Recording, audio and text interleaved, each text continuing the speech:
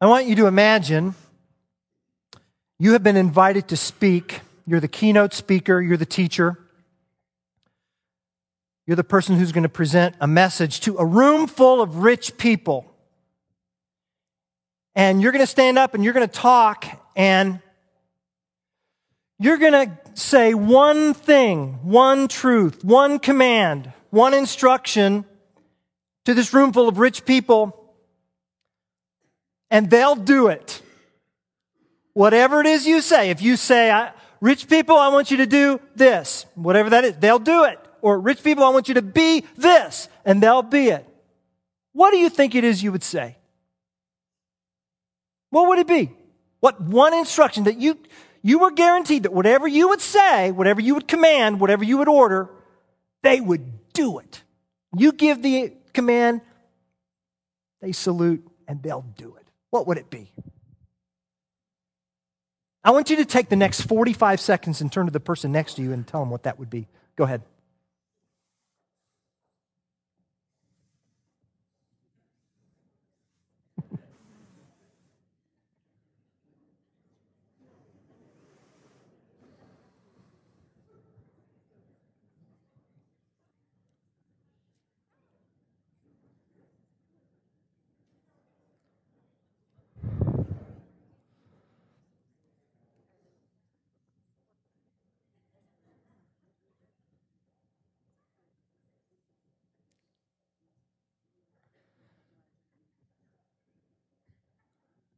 Okay, back up here. All right, I can't go on. I got to overhear what you were talking about here. So somebody over here, talk to me. Honor God with your riches. That'll preach. Okay, good. What else? Over here. What? Give me half your money. Yes. All right. Amen to that, huh? That's right. Anybody else? How about over here? What? It's okay. Go. What? Scott? Tithe. Yeah, Scott's going to be a preacher in the second half of his life. I like that. Yeah. Interesting, huh? Yeah. Well, let me ask you something. So you picture yourself standing up and giving the message. Could you ever picture yourself actually in the group itself receiving the message? In other words, I want to know, do you see yourself as rich? In other words, you're sitting around the dinner table and you pass the potatoes to your 10-year-old, and your 10-year-old says, Mom, Dad, are we rich? What do you say? How do you respond? Now, I heard a yes, and I understand that. And I also understand that we're in church, and the pastor never asks a question that he doesn't always know the answer to, and what the right answer is supposed to be. So, I hear you. Okay? And I got to tell you something.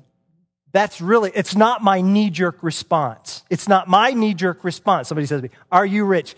No, I'm a pastor. No, all right. And also, I've seen rich. Okay? I've been down to Naples. I've taken the tour boat on that, canal thing, and oh yeah. I've been to Tulsa and at Southern Hills where they play U.S. Open and PGA. I'm telling you. Now that's rich. That is rich. But me rich? No. That's rich. And what does that mean? That means that typically when we think about this question, am I rich? I typically look up. I look up at the next shelf. I look up to see what, people who make more or who spend more or have more. And I conclude, well, they're rich. I'm not, and if all of us were to do that, I mean, you'd have to be Warren Buffett or Bill Gates to, are you rich? Then I found a very interesting website, and if you receive my Friday email, I referred to it. It's called globalrichlist.com, and it has it's fascinating. It's a fascinating education in terms of this idea of rich. And let's pull it up. How rich are you? We gave enviously at the lists of the richest people in the world, wondering what it would be like to have that sort of cash. But where do you sit on those lists? So here's your chance to find out. Let's go to, so you go here and you get to this website and it has different currencies. Let's go US, since that's where we are. And let me tell you about the very first number that I'm going to pull in. All right. If you made minimum wage in Tulsa, Oklahoma in 1977, minimum wage, 1977 in Tulsa was $2.65 an hour. All right? And that's the Carter administration, by the way. So long, all right, years ago. Now, if $2.65 an hour, 40 hours a week, 50, et cetera, the take home on that is this number, $55.12. I made $2.65 an hour at my first job at Frug's department store. And I didn't work full time, I was in school. But there were people there at Frug's who worked full time. And that's what they got. Okay? And here is where you would be if you compare globally. All right? In today's dollars, $55.12, show me the money. You would be within the top 15% of the richest people in the world. That's just at $55.12. Think about that. All right, now let me show you a second number. 13,700. What's that number? That's how much my take-home was at my first job at Harrison, Ohio, when I was a youth minister, okay, back in 1984. And where would that put me? That puts me within the top 13%, 12.51% of the richest people in the world. 13.7. That's back in 84, but that's today's dollars. Now let's plug in $30,000. $30,000. That was my take home my first year here at Windsor Road. Back in when I was 27, I came here July of 89. That put me within the top at 7.16 richest people in the world. Okay? And the last number here, don't mind sharing this. This is my take home now. How much is the preacher make? Well, here it is, $68,640. That's my take home. That doesn't count my insurance or retirement. Okay, that puts me inside the top 1%. Okay, and so now we go back to this question: are you rich? Are you rich? And I look at that. Yeah. And then I found this book. It's a photographer's book. It's called Hungry Planet. And it's written, I think, by a guy named Peter Menzel. I think that's what it is. Yeah. According to Peter Menzel's Hungry Planet, here's a week's worth of food. And here's what a week's worth of food looks like. If you live in Germany, week's worth of food. That's what that looks like. Okay? United States. Italy. Mexico. Poland. Egypt. Ecuador. Bhutan. And the country of Chad. Week's worth of food. We go back to the question. Are you rich? Are you rich? And I think about that internet site, Global Rich List, and I think about those pictures there. I'm rich. Guilty. I mean, I'm rich. I'm rich. And we prayed about that last week, didn't we, in Psalm 67? We prayed, God, prosper me so that others will praise you. And when I look at this, I come to the inescapable conclusion, God has prospered me. I pray that others will praise Him because of His prosperity in my life. And some days I'm not sure about that, but I'm sure about this. God has prospered me. And God has prospered our nation. I didn't choose to be born in the U.S., but here I am. And God has prospered, I think, our community. And And God has prospered our church. I mean, we are rich. We are. Now, here's the question. Here's the question. Is there a word from God for rich Christians? Is there a word? Does God have a word for prosperous believers? Perhaps in a way that would not be as applicable to Christians in Chervona Polana, Ukraine, or perhaps in the whole in the Dominican Republic, which is at one and the same time a residential neighborhood and a dump. One and the same time. Is there a word for us that may be more applicable for us here in this room, here and now, than maybe for others? And the answer is yes, there is. If you have your Bibles, I want you to turn to 1 Timothy chapter 6. The New Testament book of 1 Timothy chapter 6, verse 17 through 19. 1 Timothy, one of two letters from the Apostle Paul to one of his lieutenants, one of his sons in the faith, a young man by the name of Timothy. Probably a 30-something young man in the faith. 2 Timothy is a more personal from Paul to Timothy. 1 Timothy is kind of a church health manual. And Paul sends Timothy to the city of Ephesus. I want you to make sure that place is healthy. And there's some unhealth there. And so he talks about the need to make sure there's healthy leadership, healthy servant leadership.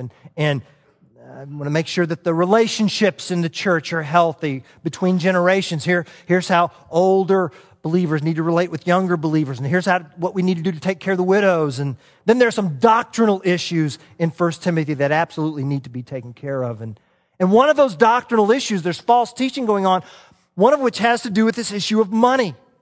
So let's get healthy about how we view possessions and money.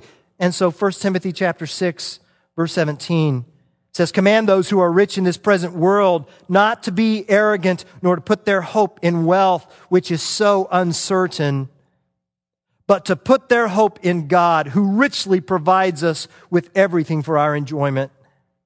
Command them to do good, to be rich in good deeds, and to be generous and willing to share. In this way, they will lay up treasures for themselves as a firm foundation for the coming age, so that they may take hold of the life that is truly life."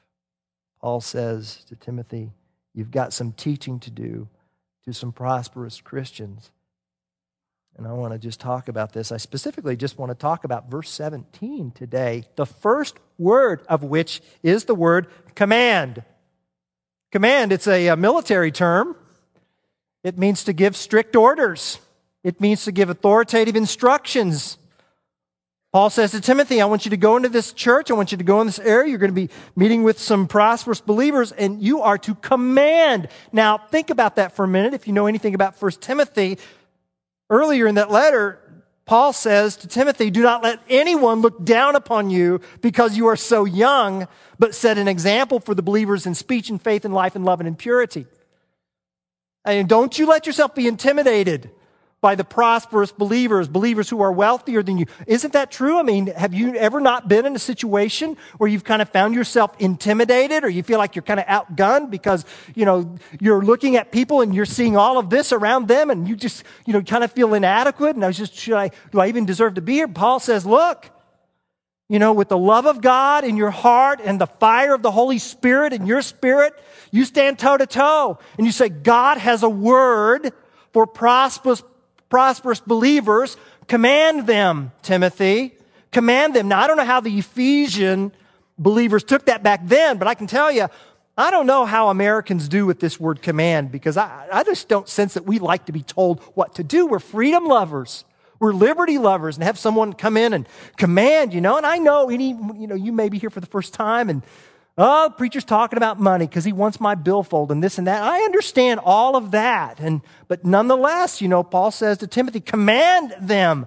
And we just kind of shrink back from that because we want to have our say and we want to dialogue and we want to come to consensus and agreement, and we kind of like our religion like that too. So we just, me and God, we got together and we talked, and He understood how I feel about things, and so we had a dialogue, and then at the end we reached a joint consensus. Me and God, we sure did. Sure you did. Yeah. Listen, Christianity is not dialogue and consensus. It's monologue and repentance. That's what it is, okay? I mean, there's a God, and you're not Him. Listen to what He has to say. He's in charge, and you're not. And here's the deal with that. Who loves you the most? Who loves you the most? I mean, parents, we know this. This routine gets repeated over and over, isn't it? We're with our children or we're with our grandchildren, and we give them a command, and they kind of just resist back and just, I love you. Who loves you the most? I don't tell you what to do. It will go well for you if you do this because I love you the most. I have your benefit in mind. And then, of course, they do it. And then they find, wow, that worked out really well. Wow, Dad, you were right. Yeah, I know. And we who are children of the Heavenly Father, we sometimes resist, don't we? And then when we do obey and we find, wow, God, your way really does work. Wow, you really know what you're doing. Yeah, I know. I mean, I'm all-knowing and all-powerful. Yeah, you're right. Command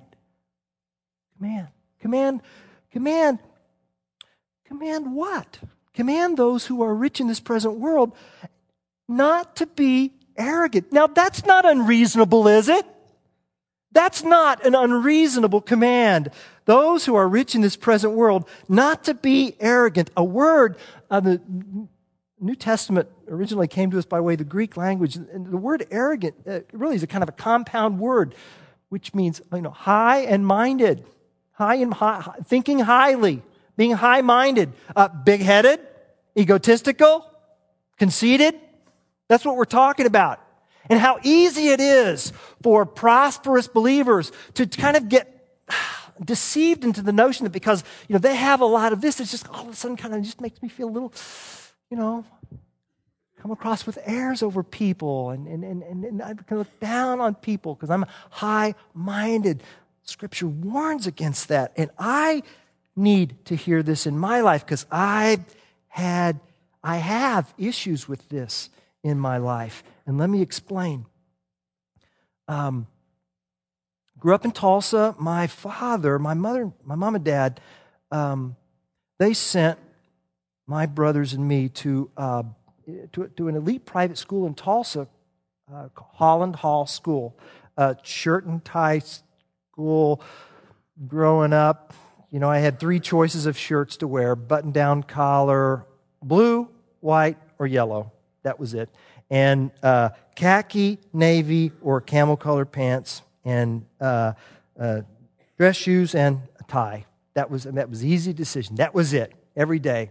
Anything in that combination, that's what you had to wear, period. And so, and an excellent education. I was looking the other day, to go to Holland Hall today in Tulsa, just the tuition for high school, $15,000 a year. That's $5,000 a year more than the U of I. I don't see how my parents were able to do that because my dad wasn't rich. But there again, I'm comparing again, aren't I? Because I'm thinking, well, we was rich enough to send us, but comparatively, we always like to look up at the next shelf. And so we went to this elite school, and I'm embarrassed to have to tell you this, but I go back to my youth group at church. High-minded, self-promoting. And that kind of followed me on to college, thinking that, I went to Cincinnati Bible College and Seminary, and that I had come from Holland Hall, ho-ha, and so here's, I come into this, and I feel like I'm now cut above. And you say, well, Randy, how did that work its way out? It's a slow death is what it is. It's been a slow death. And And here's how it's worked out. Now it's like, okay, years later here I am, and I'm 46, and I've got my classmates from Holland Holidays who have gone on, some of them, to really more lucrative jobs. And so I think to myself, okay, all right, with what I got at Holland Hall, I went into the ministry to serve God while they went into the greedy marketplace, That's twisted. That assumes that being in the marketplace is not a place where you can serve God, and that also assumes that you think you have the gifts that you could excel like they did in the marketplace. And, so first it's like, okay, you're being arrogant because you went to this school, and then you're being arrogant because you feel like you went to a place where you're really sacred and serve God, and other places are greedy or not, and you're just evil. You may be thinking, yeah, can I get an amen on that? And didn't mean you to answer that, amen. So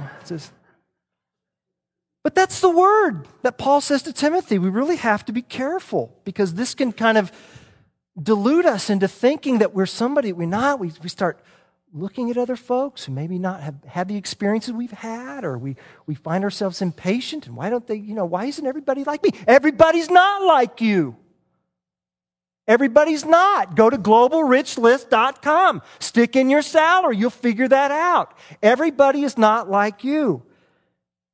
And before long, if we're not careful, we'll buy into the delusion that I am what I have.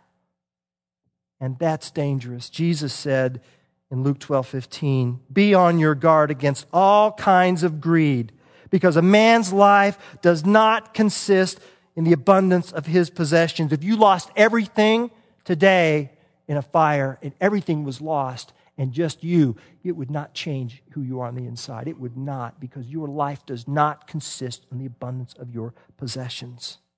And when you buy into that, then what happens is, you start piling on and on and on, and then it's like getting a snowmaking machine for the peak of Mount Everest just to make sure your bases are covered. And that's a no-way winning situation. Ecclesiastes 5:10 says, whoever loves money never has money enough. Let me ask you something. Think of a number in your mind right now. What number, how much would it take for you to feel totally financially secure for the rest of your life?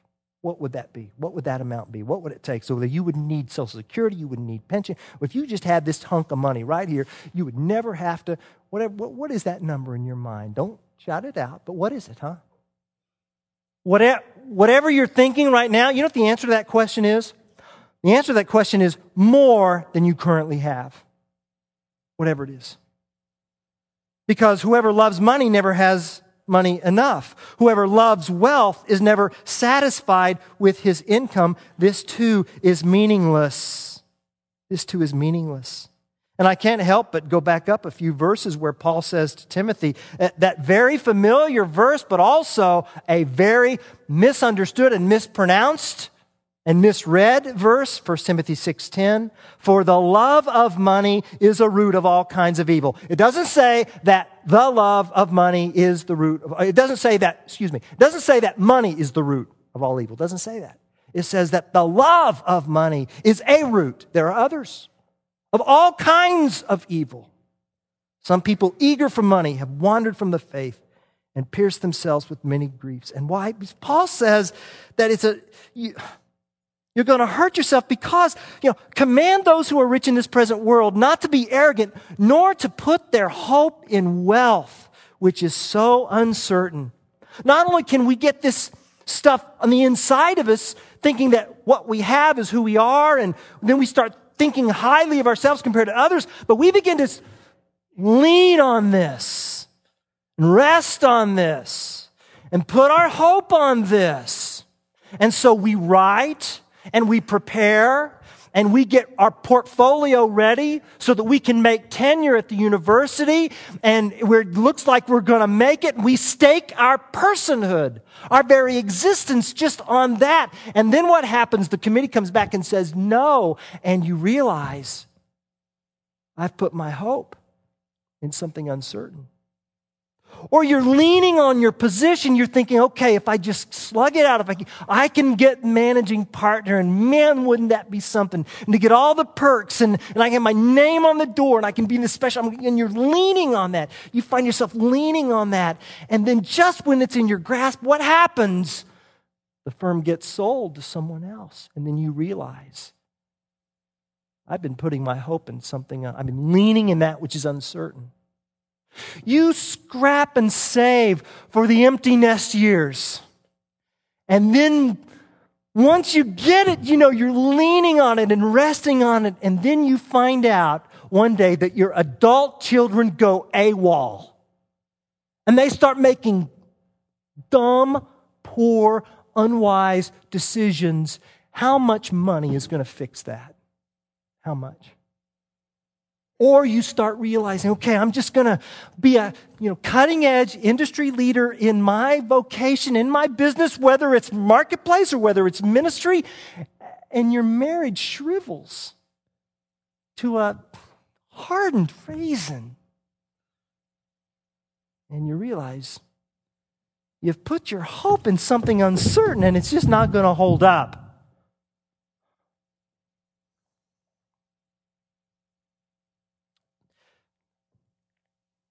Jesus said you can't serve God and stuff. You can't. That's what the word mammon means in the Randy Boltinghouse version. Stuff. Stuff. You cannot serve God and stuff. Now, he could have said anything he wanted to, couldn't he have? He could have said you cannot serve God and Satan, right? He could have said that, but he didn't say that. Well, stuff is, that stuff, and it is satanic. No. Paul's going to make the point here later on that God provides us with everything. God is the source. But what happens is Satan takes what is good from God and he twists it. He twists it. And it wouldn't be an issue if we were poor, this wouldn't be an issue. But we're not. We're prosperous. And so Paul says in Timothy, look, command those who are rich in this present world not to be arrogant or to put their hope in wealth, which is so uncertain, but what? To put their hope, lean on, trust, depend on God. Depend upon God. Do you hear what Paul is saying to Timothy to tell the prosperous believers? He wants them to say in no uncertain terms, he wants them to command them, I will not trust in the gifts, I will trust the giver. I'm going to trust the giver, not the gifts. I will not lean on riches, rather I will lean on the one who richly provides. He's the one, and notice it says that he richly provides us with everything for our enjoyment. God doesn't give us this stuff and then make us feel guilty because we have it. He gives us this stuff because he wants us to enjoy it. So we have the gift that he gives, and then the ability to enjoy the gift. And you know what? They're two different gifts. One's the can and the other's the can opener. And you've got to have God. Solomon says in Ecclesiastes 5:19, moreover, when God gives any man wealth and possessions, there's the gift, and enables him to enjoy them. That's a gift too, you see? And you cannot get the gift of enjoying stuff if you don't have God. You can try. But you're not going to get into that container without the can opener. And so Paul tells to Timothy to tell the prosperous believers in Ephesus, and I believe in Champaign, I will not trust in riches, rather I will trust in the one who richly provides. Now, how do I know who I'm trusting? Huh? How do I know if I'm trusting in the gift or trusting in the giver? How do I know? Here are some questions for you to think about. Question number 1, which brings you more emotional security, a full bank account or an empty tomb? Which causes you more anxiety? The statement, there is no God, or there's no money in the bank? Do you have money in the bank, but you don't have peace in your heart? That may be an indicator. How hard is it to do the right thing even when it costs you money? How hard is it? And then I think the clincher question, which is really what we've been talking about this morning, who is it you really feel is responsible for all that you have? I mean, in your heart of heart, who do you really believe? Who is it that you really believe that is responsible for all you have? You think, okay, this church is just kind of, religion's the opiate of the masses, and okay, that's fine. It's kind of a neat thing and all that, but no, I'm really responsible. Or do you really believe that there's a God in heaven who richly provides everything for us to enjoy? What do you really believe, huh? The title of this message was Daddy's Monte Carlo. Let me explain that. My dad and mom, in addition to sending us to Holland Hall,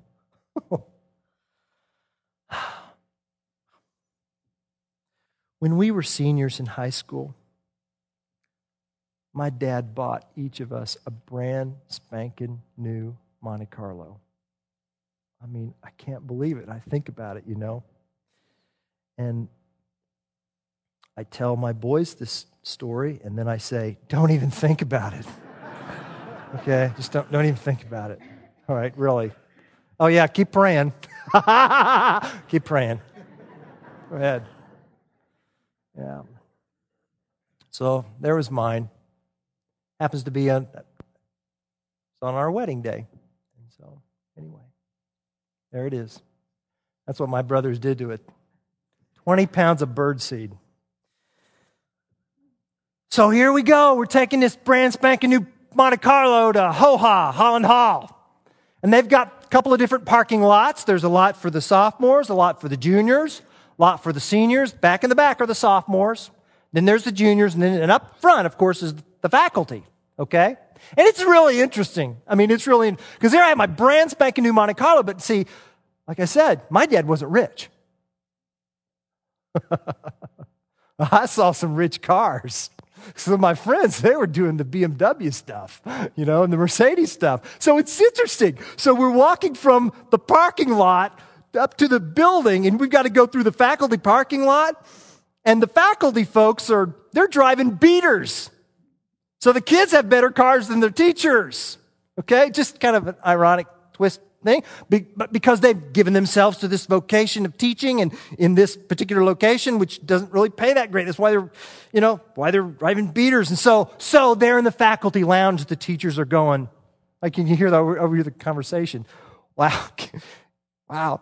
Do you see Boltinghouse's brand spanking new Monte Carlo? Do you see that? Oh my goodness. Yeah, my Latin teacher, can you believe that? And then my geometry teacher says, oh yeah. What a hard-working, industrious young man. Wow. Wow. Now, this is Daddy's Monte Carlo. Daddy bought that. Daddy bought that for Randy, just like Daddy bought one for Robbie. And just like Daddy's going to buy one for Ricky. Robbie, Randy, and Ricky and their 3 Monte Carlos. Yeah, sweet, Daddy, sweet. They knew that. And for me to come to school like, yeah, I got this. This is mine. And yeah, well, I put the gas in it, and I clean it, and I change the oil in it, but the title's not in my name. It's in Daddy's name. And church family, it's really no different today. It really isn't. From heaven's perspective, everything you have belongs to God, who richly provides everything for our enjoyment. It belongs to Dad. So there's no need for us to lean on this, and there's no need for us to put on airs, because it all belongs to Him. It all belongs to Him. It all belongs to Him. Now, how can I get that down? Well, you know what? I just got a little take-home card for you in your bulletin. It says transfer of title. You can do this with your spouse, or maybe do this with your small group. As of today, I hereby acknowledge God's ownership of me and all my money and Instead of seeing myself as the ultimate recipient, I'll see myself as God's delivery boy and girl, enjoying what He intends to keep and distributing what He intends to go elsewhere. I mean, who's going to reinforce this truth? Will you take this and keep it in your journal or your Bible or stick it in the mirror in your bathroom so that you see it? Transfer of title. I'm going to do my utmost to ask Him and prayerfully consider how He wishes to me invest assets in the furtherance of His kingdom. And I realize, listen, I will surrender certain temporary earthly treasures, but gain in exchange eternal treasures, as well as increased perspective and decreased anxiety. Listen, the anxiety stuff is true. When I'm not God, my stuff's not God, God is God. And when that gets taken care of first, and I realize who I am and I realize who this stuff is, and peace follows. Peace follows. Because we do serve a God, the one who had the title to everything, He gave it up to come here and to die for our sins. Which is why 2 Corinthians 8:9 says, "For you know the grace of our Lord Jesus Christ, that though He was rich, yet for your sakes He became poor, so that you, through His poverty, might become rich." Listen, if you're in Christ, you're rich. Amen. God, thank you so much for your goodness and generosity. We love you. And as we receive communion now, we remember you, Jesus. We remember you, that you surrendered the perks of paradise, put on human flesh, and to serve us. Thank you. Give us the strength and the wisdom and the heart and the faith to trust and lean and put our hope on you, so that we'll know what to do with the stuff you've entrusted, your stuff, to our care. Thank you.